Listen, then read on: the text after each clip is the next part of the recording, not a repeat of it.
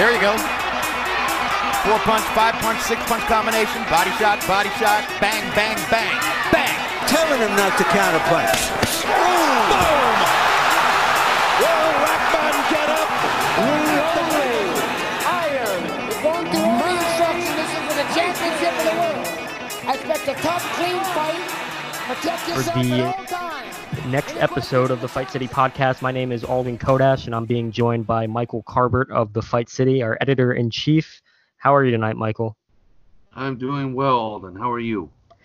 I am doing very well. I was doing a lot better in Saturday until I hit the blackjack table. Uh-oh. Lost a little bit of money, but not too much. Not too bad. And it definitely didn't overshadow a great night of fights that me and Josh Izzard covered over at the Hard Rock Casino in Atlantic City. We saw Joe Smith Jr. get his career back on the right track with his big victory over 4-1 favorite Jesse Hart of Philadelphia. Jesse Hart was coming in to try to avenge the loss of his mentor and idol, Bernard Hopkins. Even came into the ring with the executioner mask on him, but did not. Bad idea, and he especially with the way he fought. So he fought like a guy who knew he was in over his head and fighting such a big puncher at light heavyweight in his second fight at light heavyweight. Something that I thought the odds makers should have considered a little more strongly before placing such heavy odds against Joe Smith Jr., who's a huge light heavyweight puncher, a guy that was really the only guy I've ever seen hurt Dimitri Bivol in his fight. And he clearly lost that fight, but he had Bivol hurt. He had Sullivan Barrera on the canvas when Barrera was in his prime. He knocked out Andrew Funfar in a round, a fight that he was a 45-1 underdog in. You know, this is a guy that often falls under the cracks, and stated by him in the coming interview that we'll feature on this show that, you know, he was fighting for his career in this fight. So let's hear Joe Smith's words. Yeah, I just wanted to keep that pressure, and I knew it. What were your thoughts about you ended Hopkins' career? You know what the story that he made coming in here. He wanted revenge. Now you got the two Philly guys on your road. Yeah, I got the two Philly guys, and it feels great. You know, I was hoping to. It would have been nice to get him the same way, but we made it through. What do you think about this? Yeah, we can't get everything. What do you think about the split decision, though? What do you think about one of the judges? Way to work, It's the same thing anybody else could say. It's ridiculous. Ridiculous. It's a shame. And you know, if the fight would have went the other way, everybody would have an outcry. But you need an outcry right now that one judge could even score it that way. It's a disgrace. It's a disgrace. Yeah, I was getting a little nervous for a second in there, but I really felt I won the fight. And, Joe, it seemed like the last couple of rounds, Jesse was really only relying on his left hand, his left hook. Did you notice that, and did you change up your approach in any way? He was trying to load up on that left hook a lot. I realized that, and I was looking to try to slip under it and catch him with one of my own, but you know, I didn't quite get it there. Joe, did he fight the way you expected him to fight? Yeah, you know, he said he was gonna like to get rough with me and come out there. So as soon as the round started, I went to the middle. I was like, I thought you were gonna fight me. Yeah. And he's he just kept it moving. You might have answered this already, but who are you trying to cut after? Any one of the champions, I would like, you know. Relentless, Joe. Relentless. A lot of big names out there. Yeah. We're going to be searching down, and there's a big fight next week. And, you know, we'll see what pans out from there. Who's going to win that fight? It's a good fight. It's a good fight. You know, tune in on ESPN next week, and let's see. I would like to fight for that title. Were you surprised that Bernard Hopkins wasn't there to support Jesse, considering the narrative? Yeah, I mean, they were talking it up a lot. You know, I thought Hopkins would have been here for him, but I see Hopkins got his own going on, so just had This was a very personal fight for Jesse, we all know that, but was this a personal fight for you at all? Very personal. You know, my career was on the line here. And I had to come here and prove that I belong here. Okay.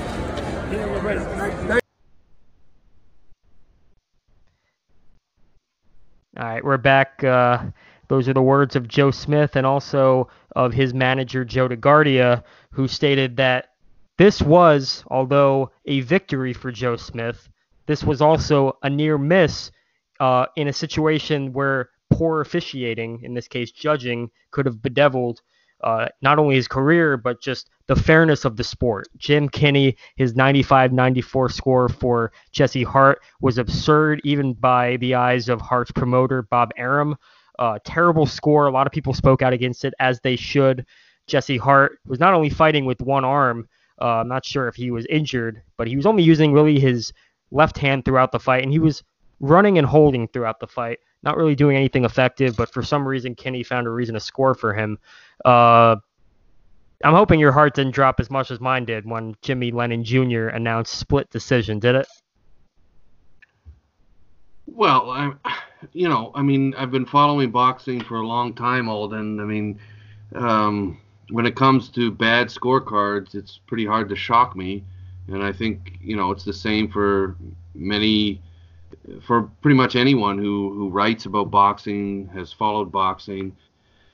I mean, it's totally inexplicable, and it's infuriating. But at the same time, it's nothing new. The question is, when are the powers that be going to finally step up and do something about this kind of thing? I mean, it should be cut and dry. I mean, that kind of scorecard, it should disqualify that person from judging at all. He should be done.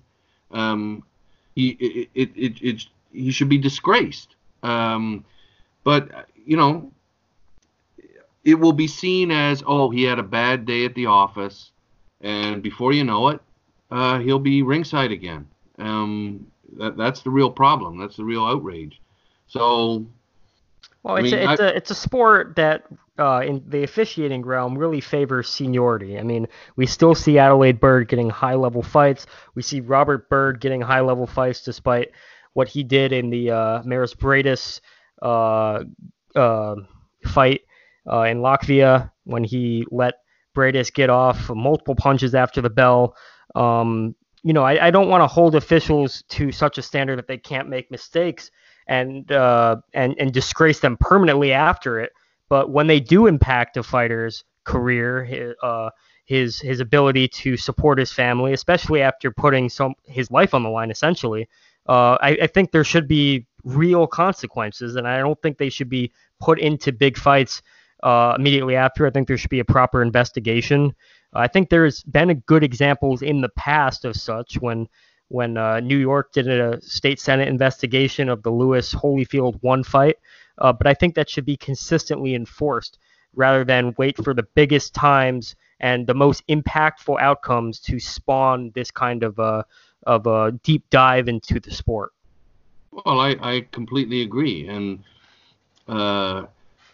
but how? Let's just assume for a moment that the judge in question was bribed. Let's just assume that for a second, okay? We have no grounds to believe that that's the case, but let's just assume that. How are you ever going to prove that? How are you going to what investigation would be effective enough, thorough enough to provide evidence to show that that's the case? I mean, you've got to have a proper system set up whereby there's no conflicts of interest and certain standards, professional standards, are set and adhered to. And then when somebody does do something like this, there's serious consequences. Right now, that's not the case. And, you said, oh, maybe, he had a bad night, he made a mistake. We're not talking one mistake. If you scored, more than a couple rounds, not for Smith Jr., that's you know what I mean? Like we're talking mistake after mistake after mistake. He had to screw up on at least 4, 5, 6 rounds out of that fight. He had the fight. He gave 6 rounds to Jesse Hart. He gave 6 rounds to Jesse Hart, 95-94 for Hart. Hart was knocked down, so there's the extra point. So yeah, could a serious scorecard give Hart more than 2 rounds? 3 rounds maybe. Well, unfortunately, I gave Hart 4 rounds, but representing the Fight City. Okay. So it was, in my opinion, there were some swing rounds, but there was no doubt that Joe Smith Jr. won the majority of the rounds clearly. I think that's another subtlety when it comes to boxing officiating is that you could have a shutout scorecard with every round close. However, I don't think this was the case at all here. I think there was at least 6, if not more, clear rounds that I was seeing from my position in the third row of press row that I would give to Joe Smith. I don't know how a ringside judge, granted probably sitting in another position than I was, and only seeing that angle of the ring throughout, another important point, could still see 6 of the 10 rounds going for Hart, given really the lack of initiative to win that fight. He was fighting on the back foot throughout. He didn't look like he was eager to engage. He was fighting with one hand for one reason or another. I'm not sure if it's been reported yet that he was injured going in. He was pointing to his hand after as if he was, but he didn't look like a guy who fought to win the majority of the rounds, and I thought he clearly lost the majority of the rounds. So even though I had it 6-4, I still can't excuse 6-4 the other way. Okay, well, based on the reports that I've read and the reactions to that scorecard, I mean, it seems pretty clear that Smith Jr. won with plenty of room to spare. Is that safe to say? Absolutely. I mean, yeah. So I mean, that's the main point here, and that everyone saw the fight pretty much the same way.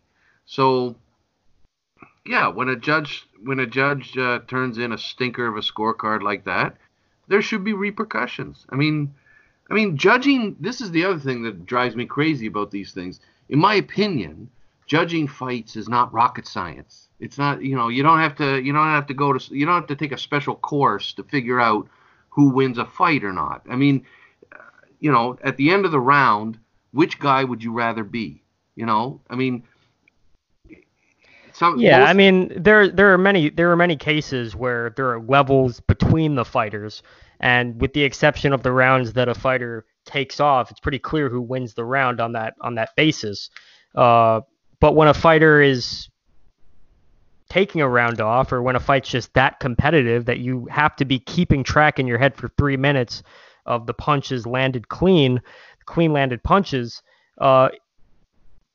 any lapse in judgment, if it's a fast-paced fight especially, can cause you to be in catch-up mode and maybe cause you to panic, and you might score a round that everybody sees one way, or everybody thinks goes one way, another way, because there is a lot of pressure on the judges. And of course, that's no excuse, because right here, as you mentioned, this is a repeated blunder. This is getting the just not seeing the nature of the fight unfold, because the nature of the fight was that Joe Smith Jr. was the ring general in all 10 rounds. There were 3 or 4 rounds where he stepped off the gas pedal and wasn't throwing as much, and Jesse Hart was using his jab properly, and he might have stole those rounds, but he still maintained the upper hand throughout. So, things to consider. Yeah, well, I mean, it's a serious issue. If it's very clear that one fighter got the better of the other, and you have an official judge who's paid to do his job, can't see that, it's a serious problem. And of course, what makes it even more serious is that this happens all the time, unfortunately. Now let me ask you a question, Alden. Based on what you saw, and you were watching the fight, I believe, much more carefully than I was, how did Joe Smith Jr. look to you, and what did this fight tell us about whether or not he can rebound a bit and be a threat again at the top level of the light heavyweight division? Well, I don't think anything really changed. I mean, Joe Smith Jr. is Joe Smith Jr. He's a guy that is probably the second strongest fighter at 175, right behind Beterbiev. This guy is just he's a union laborer. He kind of just hits like an ox, and doesn't really have much fancy skill behind him.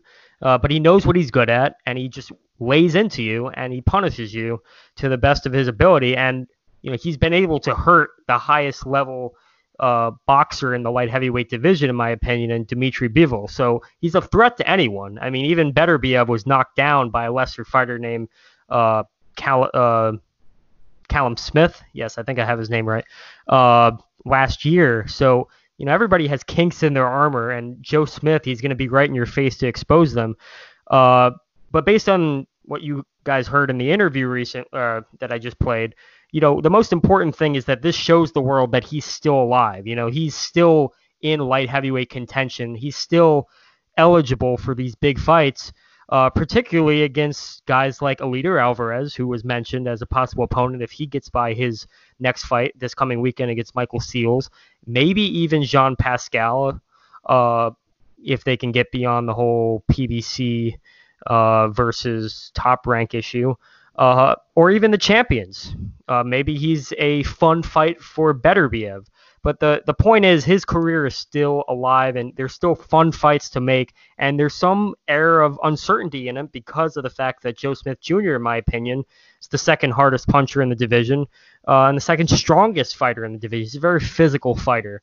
So he's easy to overlook because he's not a very well-polished fighter, but he doesn't need to be. He doesn't care to be, and he's just Joe Smith, and good for him. I'm happy that he got the benefit of the doubt from 2 of the 3 judges who saw the nature of the fight unfold. Unfortunately, the 3rd judge, Jim Kinney, did not.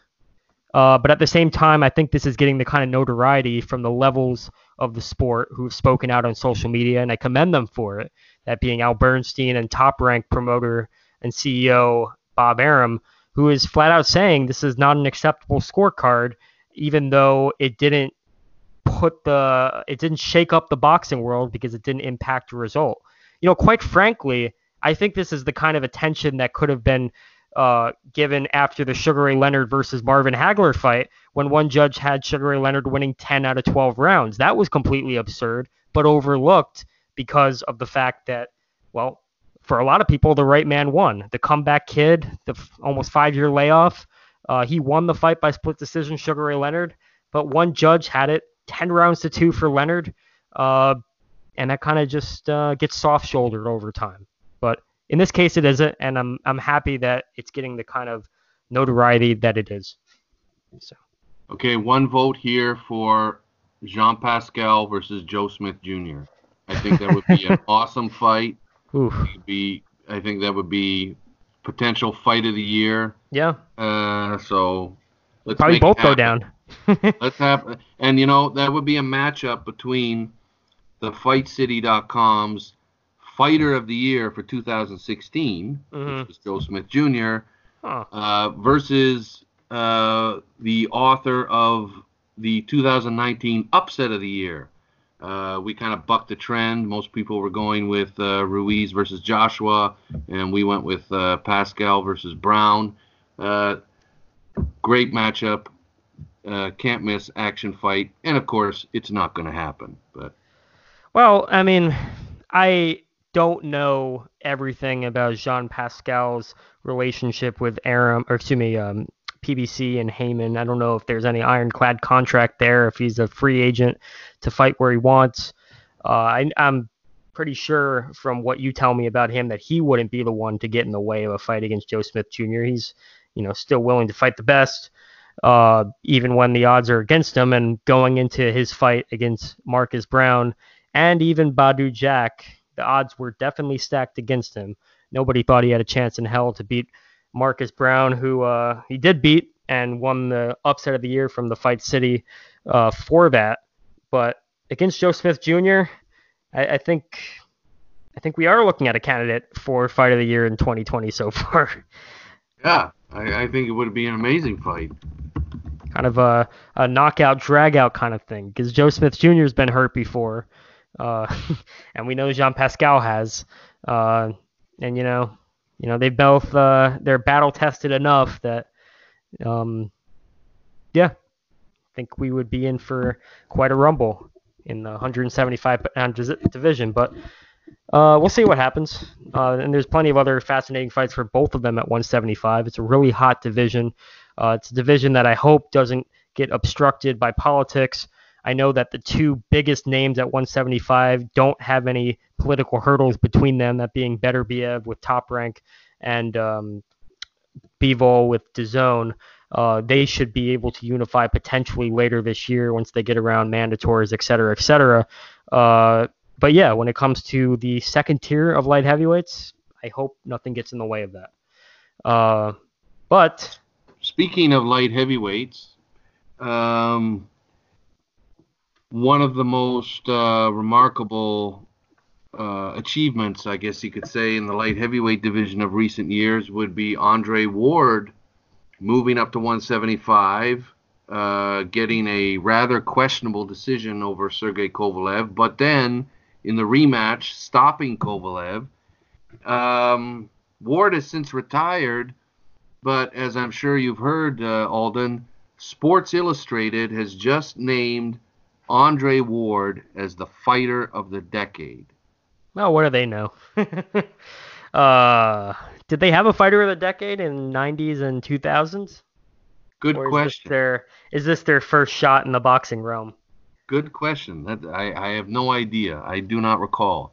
But as you know, I wrote a rather impassioned piece about who I think should be the fighter of the decade. I personally don't believe there's really much question about it. It should be Roman Gonzalez, Chocolatito. But you know, it's interesting. I mean, we're getting a lot of discussion still about who rightfully should hold that title. Who is the fighter of the decade for the 2010s? What are your thoughts, Alden? I mean, certainly you brought light to Roman Gonzalez being in contention for that honor. A lot of people are too short-sighted to really see past Roman Gonzalez's shaky end to the 2010s when he was stopped by Srisaket Sorong-Visai. But really, I mean, that was an artifact, if anything, of just being way too heavy or way too small to compete at 115 pounds. I mean, this is a guy that came up from strawweight. He was a minimum weight champion all the way up to 115. And, you know, although those weight differentials don't seem like much, 3-4 pounds in some cases, for guys of that stature, they really mean a lot. And Roman Gonzalez was going up against a lot at 115 pounds, and he still arguably won the first fight against Sorong-Visai, a strong as hell champion. And he won his first appearance at 115 against Quadra. So your case that he fought more often, he fought very good fighters, El Gallo Estrada being one of them, and he unified, he moved up several divisions and won titles. It's definitely true. I mean, Roman Gonzalez did a lot, and he was recognized as the Ring Magazine pound-for-pound fighter of the year pretty unanimously once Floyd Mayweather retired in late 2015. I mean, he was the heir apparent to the throne. Even Floyd Mayweather said it himself. He's the best fighter. The thing is, when Floyd Mayweather and Manny Pacquiao were waiting to fight each other for 5 years, Roman Gonzalez was making history, really. I mean, he was representing Nicaragua, carrying the throne from Alexis Arguello, fighting in a tremendous manner against great fighters. It's very easy to overlook guys in that division. And unfortunately for this day and age as a boxing fans, it's very easy to overlook fighters with a loss, especially a knockout loss. And unfortunately, that kind of made people forget about the fact that he was so dominant for the better part of the 2010s. That being said, there were still plenty of other tremendous accomplishments in the 2010s. Andre Ward obviously did a lot in the 2010s. Floyd Mayweather did a lot. You can say the same about Manny Pacquiao. Canelo might be a little bit too young, but these are the kind of mainstream names that you see. So, of course, you're going to get challenged by the diehard fans of these mainstream attractions, why their fighter wasn't considered fighter of the decade. But it certainly opened a discussion that people were not having. Yeah, well, I'm in a way, I think Sports Illustrated saying that Andre Ward is the fighter of the decade is, on the one hand, kind of laughable, but on the other hand, I welcome it because, as you say, it kind of opens up the discussion more. Because prior to this, I would say most people who are wanting to debate about this and don't feel that Roman Gonzalez deserves it, I would say the vast majority are saying it's Floyd Mayweather's prize. Floyd Mayweather is the fighter of the decade. Some of them no doubt remembering that the previous decade it was Manny Pacquiao, and Floyd Mayweather was not too happy when he didn't get the fighter of the decade prize, and instead it went to Manny Pacquiao. The problem is that the high profile prize that's given out is from the Boxing Writers Association of America. I don't know of anyone else other than, say, Sports Illustrated, who's very high profile and gets a lot of attention, who has a Fighter of the Decade award. And so what's a bit disturbing is that the BWAA, they've got their nominations out for Fighter of the Decade. Well, Roman Gonzalez isn't even a nominee. And instead, Vladimir Klitschko is. Figure that one out, you know. Yeah. I mean, Vladimir Klitschko would be there for some of the same reasons that Roman Gonzalez. I mean, you could think of some similarities between the two, actually, in the sense that they were so dominant that people forgot about them until they lost. And then people were quick to cast them out. But at the same time, Roman Gonzalez was doing it in a much more skillful manner, multiple divisions against very, very good fighters, and not, Bryant Jennings, for example. So that's the counterpoint. But again, that's the discussion. Well, Klitschko, you could argue, at least much of his accomplishments came in the last decade, the previous decade. But I mean, yeah, you can make a case. There's some achievements there, no question. But I don't think he had a decade to stack up to any of the other nominees. And again, the fact that Roman Gonzalez is not a nominee, as far as the Boxing Writers of America are concerned, I think that's a huge oversight. So I mean, I'm glad in a way that Andre Ward is now being named the Fighter of the Decade, because it just on the one hand it shows how these awards are always kind of preposterous to begin with, but also that it widens the field. There's more to debate, more to discuss, and there's valid cases that can be made for a number of fighters. So that's all to the good. But yeah, I as I made clear in my essay, I think that it's an airtight case. Chocolatito is really the guy who achieved more than any other professional prize fighter in the past 10 years. So we had Chocolatito as the Fight City's Fighter of the Decade. For Fighter of the Year, we had Naoya Inoue, who is really making a huge wave for himself in the lower weight divisions, very similar to how Chocolatito was. I mean, it's a little bit bigger, but not much. I mean, his first title was at 108 pounds, if I'm not mistaken, and he's just carries his power and his size and his presence a lot better than Chocolatito in these higher weight divisions. I'm talking 115 and 118. He was also the winner of the Fight of the Year against Nonito Donaire, a thrilling fight. So I guess we'll shift the conversation over to Naoya Inoue and what case he's making as a potential all-time great in years coming. Well, I feel that we got it right. I feel that Inoue is the Fighter of the Year. I know that most are picking Canelo Alvarez, and there's definitely a strong case that can be made for Canelo. But I see something really interesting happening. I mean, in a way, this redeems a decision we made several years back. In 2014, Inoue was our Fighter of the Year, and we got a little bit of flack for that. I mean, at that point in time, a lot of people hadn't even heard of this guy.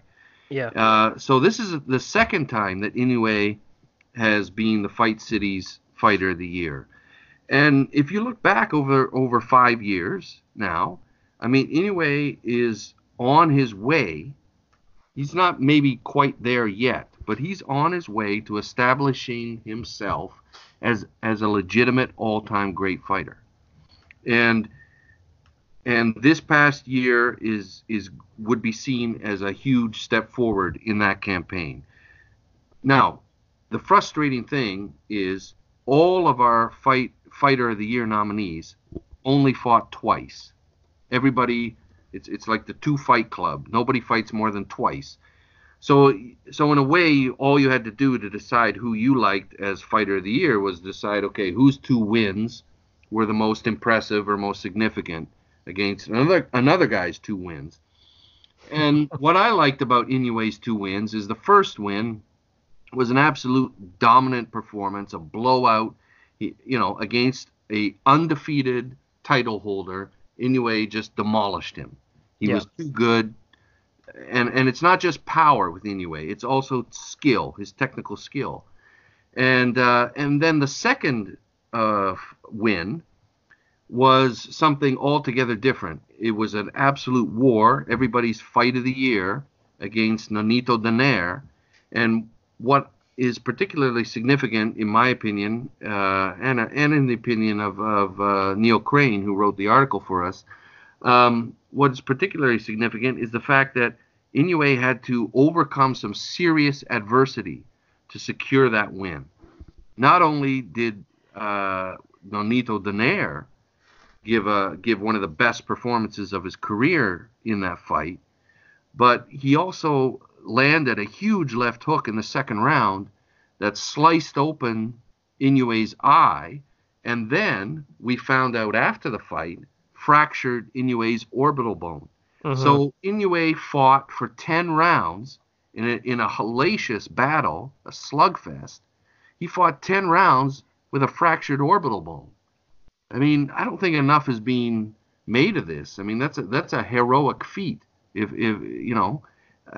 much is made of Muhammad Ali allegedly going 10 rounds with a broken jaw against Ken Norton back in 1973. Well, this is on the same scale. This is on the same level, I think. And in Ali's case, he lost. Well, in Inoue's case, he won. So I think it's everyone's, or I would say most people's fight of the year, Inoue versus Donaire. And when you really take a close look at the fight and how it unfolded, I mean, you've got to tip your hat to Inoue. I mean, the monster really showed us something significant in that fight. It was the first time he was tested in that manner. Yes.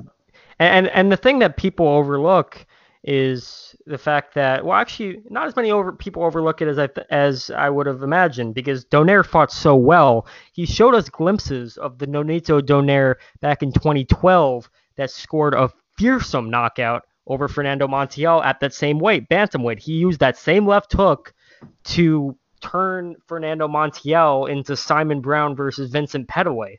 Right. Knocked out, punching, thinking he was still in the fight while he was on the canvas. I mean, that kind of a fearsome knockout with that same shot. You had Inoue walk through, suffer a broken orbital, and you could probably see why, because Donaire is just that vicious of a puncher at that weight, and he showed, even despite some shaky losses in the interim since that fight at higher weights, when he is back down at 118, taking things seriously, he is a force to be reckoned with. And he was definitely no slouch against Inoue. He was just he was someone that brought the best out of Inoue, and he's someone that could beat most anybody else at 118 pounds. Not a fighter that was coming off a fluke over Ryan Burnett, as many thought was the case. You know, this is a serious, very impressive victory for Inoue. So in that sense, the case for Inoue is bolstered. But, you know, we also had a very strong year by Canelo Alvarez. The one fighter that I think should have gotten at least one award, and I know I fought for him a little bit for Fight of the Year, was Josh Taylor. I thought his fight against Regis Prograis was the best fight of the year because of pure competition and pure the number of momentum swings. It didn't have as much drama as Nonito Donaire versus Naoya Inoue because there wasn't a knockdown. Neither fighter was seriously hurt, but it did feel like Inoue was comfortably ahead and was headed towards a victory for much of the fight against Donaire. It seemed like 117-111 was an appropriate scorecard, whereas with Josh Taylor and Regis Prograis, these two were constantly shifting momentum. Whose fight at such a high level skill-wise, and Josh Taylor came out with the victory. And very recently, he just signed with Top Rank, which means that we could be looking at a unification for all 4 belts at 140 pounds with Jose Ramirez later this year. A phenomenal fight and a very good move on Josh Taylor's part if he can get out of legal hurdles with his previous matchmaker and promoter. And live happily ever after with Top Rank, because at 140, that is Top Rank's division. No PBC negative influence there. And not only that, at 140, we're looking at the rise of Teofimo Lopez and Devin Haney in the near future, because these are 2 lightweights that really shouldn't be lightweights and are probably headed towards 140 pounds sooner than later once they fight Lomachenko or what have you. So I think Josh Taylor, if he decides to stay at 140, which I really think he should, he might be looking at some year-end awards in years to come. I know he was a bit of a near miss for this year, but I think someone to really look out for. Absolutely, and I agree with you 100%. And Taylor got some very strong consideration from me personally, but it goes back to the activity level. I mean, Taylor was nominated for Fighter of the Year, but all these guys, they only fought twice. Yep. I mean, we need guys to step up. You want to be Fighter of the Year, you got to step up. And if you're only going to fight 2 or 3 times a year, then you got to really make those 2 or 3 fights count. And what I would like to see is sooner than later is Taylor Prograis 2. I mean, that was a fantastic fight. Why not run it again? I mean, it doesn't make sense really to have Inoue Donaire 2. I mean, Donaire, let's face it, he's nearing the sunset. But Taylor Prograis, I mean, why couldn't we have a chapter 2, a chapter 3? Why couldn't that be Boxing's changed, though. I mean, it's not really a rematch-friendly sport as it once was. Not really that long ago either. I mean, when Jermaine Taylor beat Bernard Hopkins in 2005, there was an immediate rematch after that. Now the only immediate rematches we see are the ones that are dictated in the contract, like Andy Ruiz versus Joshua 2. Top Rank CEO Bob Arum has spoken out against the lack of public demand for rematches. Their promotional firm is not huge on rematches, is his words years back. I think that's wrong. I think it's wrong. Come on. I agree with you. Taylor versus Prograis was one of the best fights of the year. Are you telling me that if they didn't run it back within the next 6 months, it wouldn't be even bigger? I think it would be, because everybody would be thinking about the first fight. And how is that a bad career move? Win or lose, it's not a bad career move for either fighter. Because we've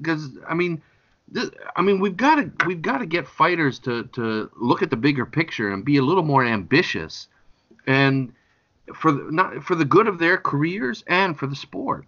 And if I have any say in Josh Taylor's career, I'm penciling that fight in. We give Prograis a rematch. That's a huge money fight. That's a major event. Why not? What's the case against it? Well, first, Josh Taylor has a mandatory mandated by the WBA in the near future. According to Dan Raphael of ESPN, I got a chance to speak with him briefly. So I guess he might not be able to get around that if he has ambitions of being a unified 140-pound champion, not get stripped of one of his belts. Also, I mean, the first fight was very physical. Both guys took a tremendous amount of punishment. So, Regis Prograis is just getting back into the swing of things. So, we'd have to see his timetable and whether or not he wants to immediately go into a rematch.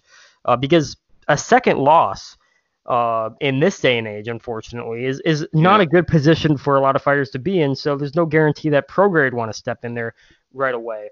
And the risk for Josh Taylor's there is that, he has 3 out of the 4 belts at 140. Not an easy feat to come by in this day and age. And while he just signed with Top Rank, he'd be risking all 3 of those and a chance to unify all 4 against Top Rank's Jose Ramirez later this year. I hope that fight gets made. So that's just the present thinking of a lot of fighters, and all this to consider. that gets in the way of rematches in a way that wasn't the case years back. I guess it's just the culture, the millennial culture. I could blame it on to some extent. We're kind of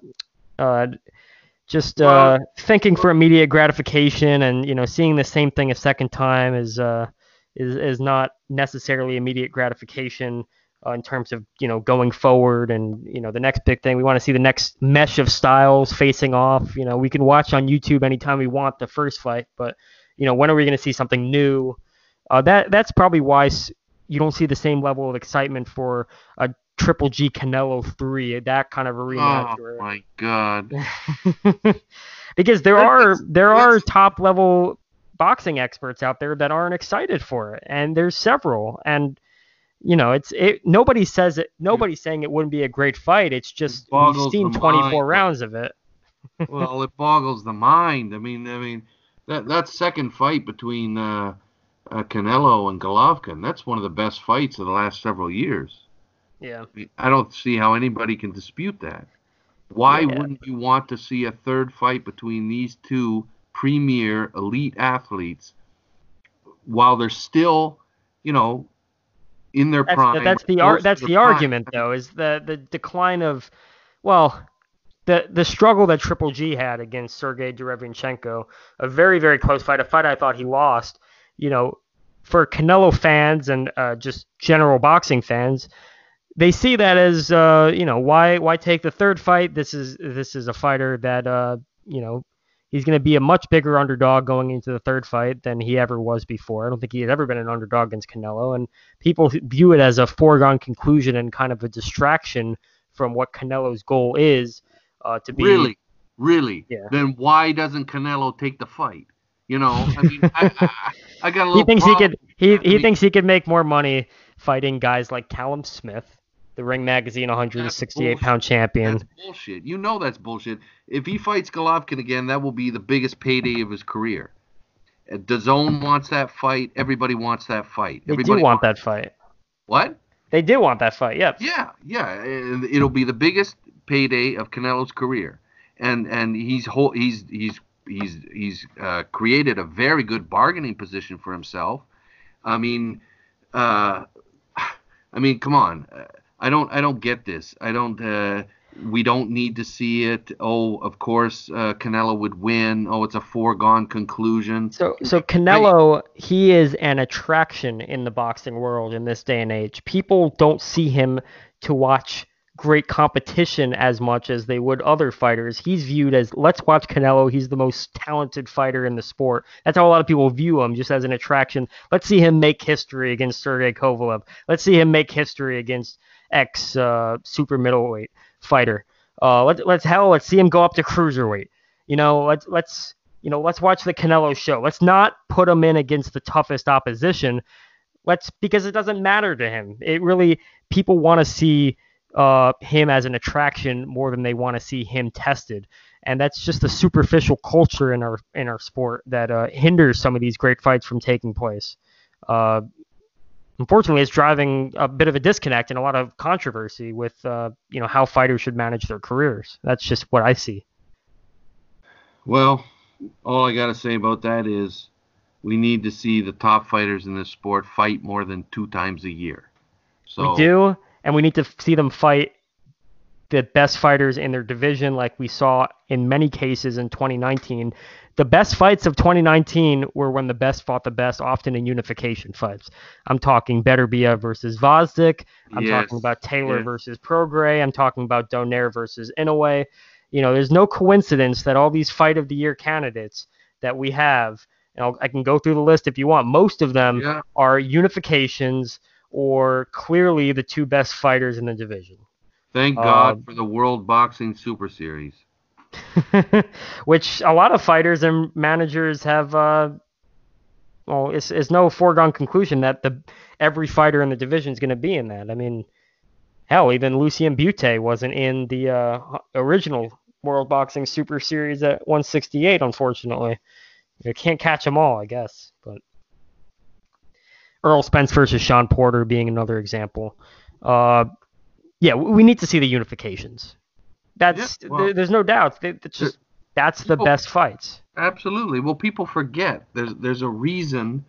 I mean, this goes back, more than a century now. There's a reason why you have a champion, and then you have rankings which determine who the top contenders are. The reason you have that mechanism in place is it's supposed to ensure healthy, cutthroat competition. The best fighting the best on a frequent basis, on a regular basis. And the best fighters, they get the biggest paydays because, of course, they're taking the biggest risks, and they're engaging in the fights that the people really want to see and are willing to put their money down to see. I mean, that's how it's supposed to work. So, yeah, 21st century boxing, it's a bit of a disappointment in so many ways. But despite that, as you say, we saw some great fights in 2019, and here's hoping the World Boxing Super Series keeps going, and here's hoping we see some more great fights in 2020. Yeah, I definitely hope so. Speaking of nostalgia, I got a chance to sit down with former trainer of Sugar Ray Leonard, Lennox Lewis, Simon Brown, and Maurice Blocker, all four legendary champions. Pepe Correa, he trains out of the... Good for you, Alden. Why, thank you. Oh, that's a coup. That's a coup. You got an interview with one of the premier trainers of the last few decades. He is a DC local. He trains young boxers out of Sugar Ray Leonard Boxing Gym, where he originally trained Sugar Ray Leonard more or less from the very start. He even trained Sugar Ray Leonard's brother, Roger Leonard, who he actually claims was more talented than Ray, coincidentally. Wow. More to come in a later article that I'll publish a little bit later on about the historical take that he gave us on many fighters' careers, including Lennox Lewis, including Simon Brown, and some little-known facts about Sugar Ray Leonard. But we'll shift gears to my interview with him on when he talks about the present day and his takes on what has changed over the years in the sport. Let's shift to the current day and age. What are some of the big differences you see in the fight game today as opposed to back when Sugar Ray Leonard was on top of the sport in the 80s? The big difference today, those kids are getting a whole lot of money that they don't deserve, and they're pushing them too fast. Back when, you had guys that stayed around 100, 200 fights, and these are professionals. And I was looking something on the internet this morning, how many fights different guys had, including the run, Archie Moore, 200 and all that kind of stuff. Today, they rush them in there for that money. Yeah, the money's big, but they move them wrong. If you move a guy properly, he's gonna stay around and win a whole bunch of titles, not just a couple $1 million get knocked and come back and get knocked off by some bum. Too much money involved, and give him too much money up front. I don't care how much you pay him. You can pay him $30 million. I don't care about that. But in the start of a guy's career, don't give him all that money, because then he gets to the point he don't want to listen to the trainers. He's the boss. He wants to run stuff. And like I tell any guy in the gym, any fight I ever work with, if you're going to run business, you don't want me. Guys say one time, man, Ray Leonard's going to fire you, man, the way you talk to him. I say, so be it. Because that's the way I used to talk to him sometimes. What the fuck I asked you to do? You do this. I asked you to do that. And he'd go out and do that. I know J.D. Brown said one time, man, Ray going to fire you. I said, I don't care. I'm not going to kiss ass. I came here to get him ready for a fight. I came to give him what I had in my head, and I had plenty. Because not only did Ray Leonard sit down and watch tapes and learn from stuff, believe it or not, I did too. Who did, sir? I also learned. When I watch a Ray Robinson, okay, when I watch Archie Moore and those guys, I learned something too.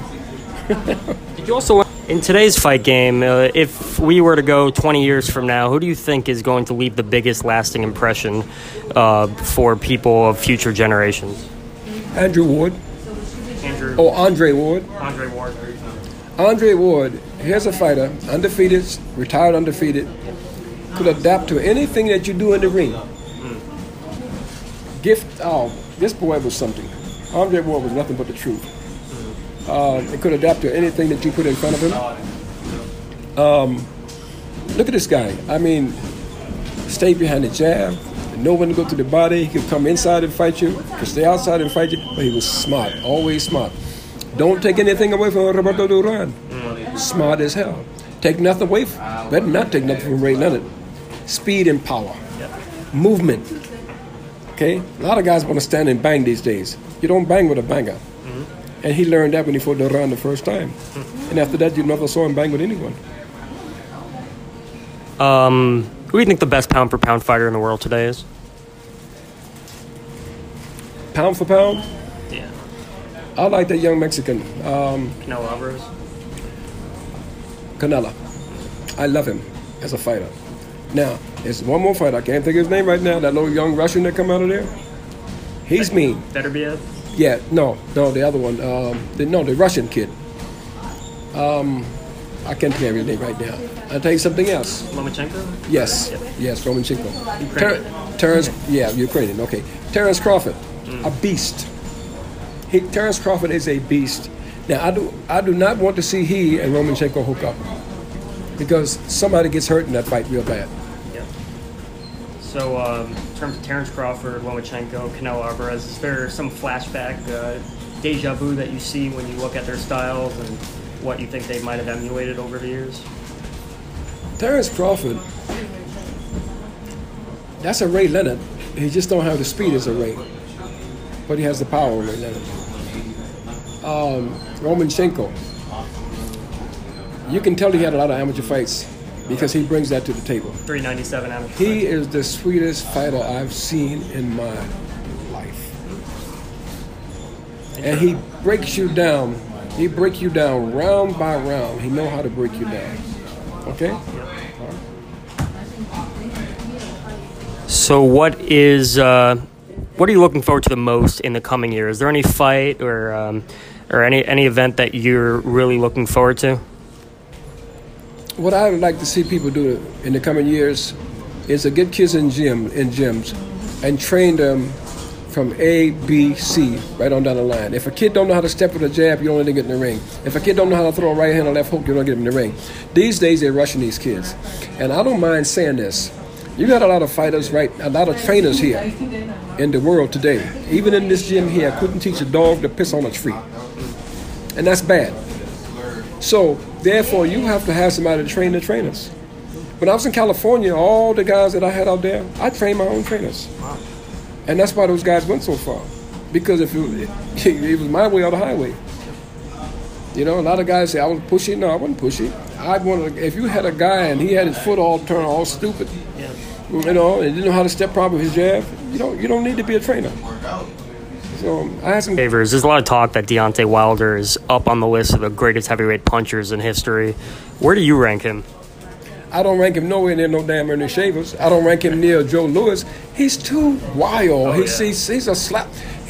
Can he punch? Yes, but he's a slapper. Oh yeah.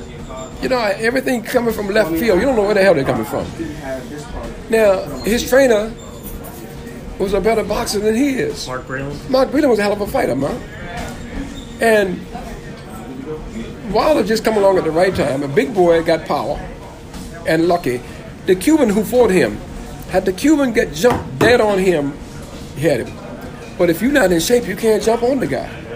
He wasn't in shape, and I could see that. Look at Ruiz, who just fought the guy from England. Yeah. He was not in shape. Oh, yeah. He way overweight. Why? Because they gave him too much money. He wanted to be the man, and he admitted it to myself that he said, "Man, I messed up." He said, "I should have listened. I should have not tried to train myself." You can't run your camp. I expect a tough, clean fight. Protect yourself at all times. Any questions from the challenger?